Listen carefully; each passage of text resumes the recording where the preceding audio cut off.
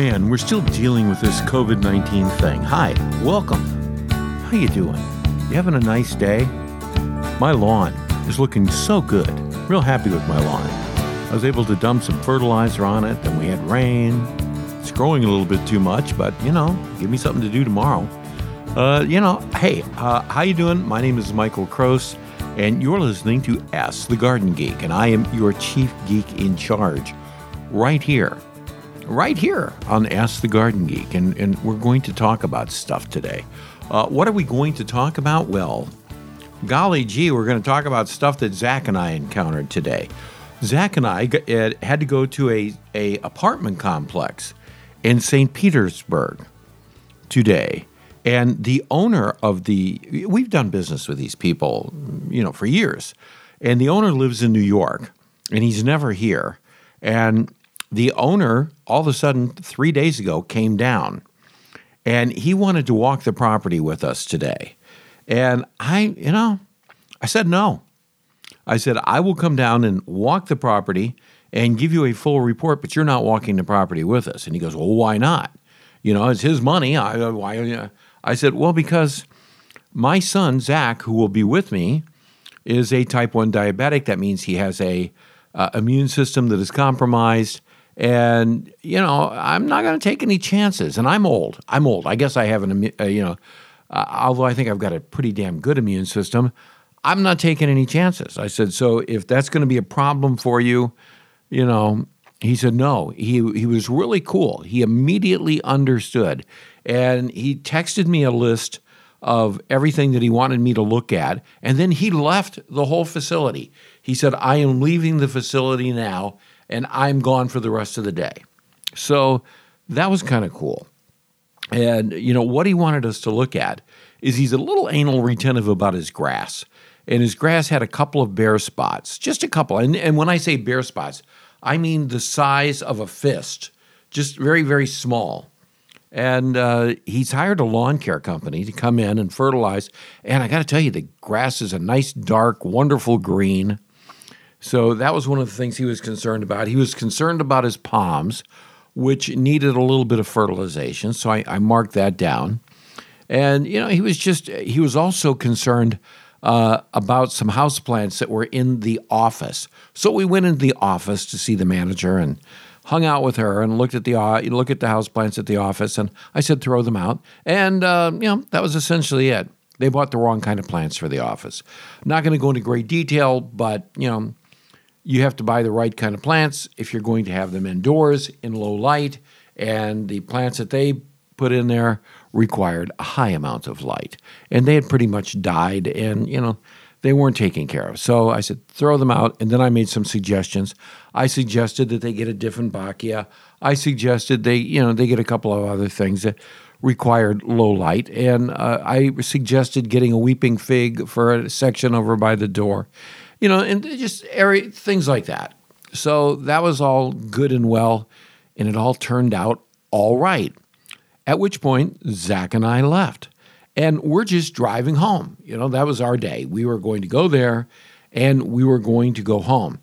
And Zach was hungry. And Zach, again, type 1 diabetic, he's got to eat on a schedule. I eat one meal a day, and I eat it at home because I'm on a meat and eggs and, dairy only stuff. No carbohydrates, no sugars. And I eat one meal a day, and that is it. So we found a McDonald's in St. Petersburg, Florida. And I pulled into the McDonald's, and I ordered him what he wanted, and I ordered us 2 large Diet Cokes with light ice. And it is there that I discovered what was going on in St. Petersburg. It turns out that they have a law in St. Petersburg saying no more plastic straws. Now, Zach is a no-waste kind of guy, and his girlfriend is really into no waste. And like I'm saying, at home, we all use metal straws. No big deal. But I don't have a problem. I really don't have a problem using plastic straws. I know, but I just don't. And I don't want to get controversial here, But somebody takes a picture of a turtle with a straw stuck up its nose, and the next thing you know, everybody's going, what I think they should do is they should make it mandatory to recycle the plastics, which we do. We recycle all of our plastics, and they should grind them up and turn them into roads. Isn't that nice? I think that's a good idea. I think that's a real good idea. But in St. Petersburg, you get a metal straw. Not a metal straw, a paper straw. That's what you get no matter where you go. Now, thank God I'm not drinking chocolate shakes. Although, gosh, one sounds pretty good right about now. But I just had a Diet Coke. Zach opens up the straws, and he goes, "Oh, Dad." I said, "What?" He goes, "These are paper straws." I said, "Well, that's really cool. That's a good idea, Until, of course, I stuck it in the drink and took one sip out of it. And I go, "Oh, no. This just is not going to work." And I'm very sorry. When I was a kid, that's all we had was paper straws. I didn't know any better. But, it just wasn't going to work for me. I drank the Diet Coke, but I didn't drink the whole Diet Coke. And I said to Zach, "What if we had chocolate shakes? This would fall apart in a chocolate shake." So the law in St. Petersburg, Florida, if you're going to St. Petersburg, Florida, make sure that you take with you some plastic straws to use, which is just absolutely crazy. I don't know. They had to make a law? Plastic straws? A law? I just don't understand. Anyway, so we had left the McDonald's and we're driving home, and we get next to a sod truck, and I'm looking at the sod, and the sod did not look like any sod I had ever seen, and I am just one of these people. Zach gets very unnerved with me. I see the sod truck turn off of the main drag and go on to a side street. I said, "We're following the sod truck." Zach is going, "Oh, no. Oh, no, he's going to do this again. I just know he's going to do this again." Didn't go long, turned down another street. I'm following the sod truck. Guy that's driving the sod truck, hoping he doesn't notice me and thinking I'm going to hijack a sod truck, which doesn't sound like a terribly bad idea. I could have a whole new lawn, hijack the sod truck, and take it and lay the sod at my house. It pulled up to a house, and I pulled up behind it, and I said, "I'm going to go talk to these people." I immediately put on my mask because I am very conscious about those sort of things. I always wear my mask. And I go out, and there is a forklift already there. This was the second load of sod. And the forklift is driving right over and pulling off a pallet of sod. And I look on the lawn, and I see this beautiful grass, this absolutely beautiful grass. And it turns out it was a St. Augustine grass, but as it turns out, it is a very expensive one that I had not yet seen. It is called Scots Pro Vista.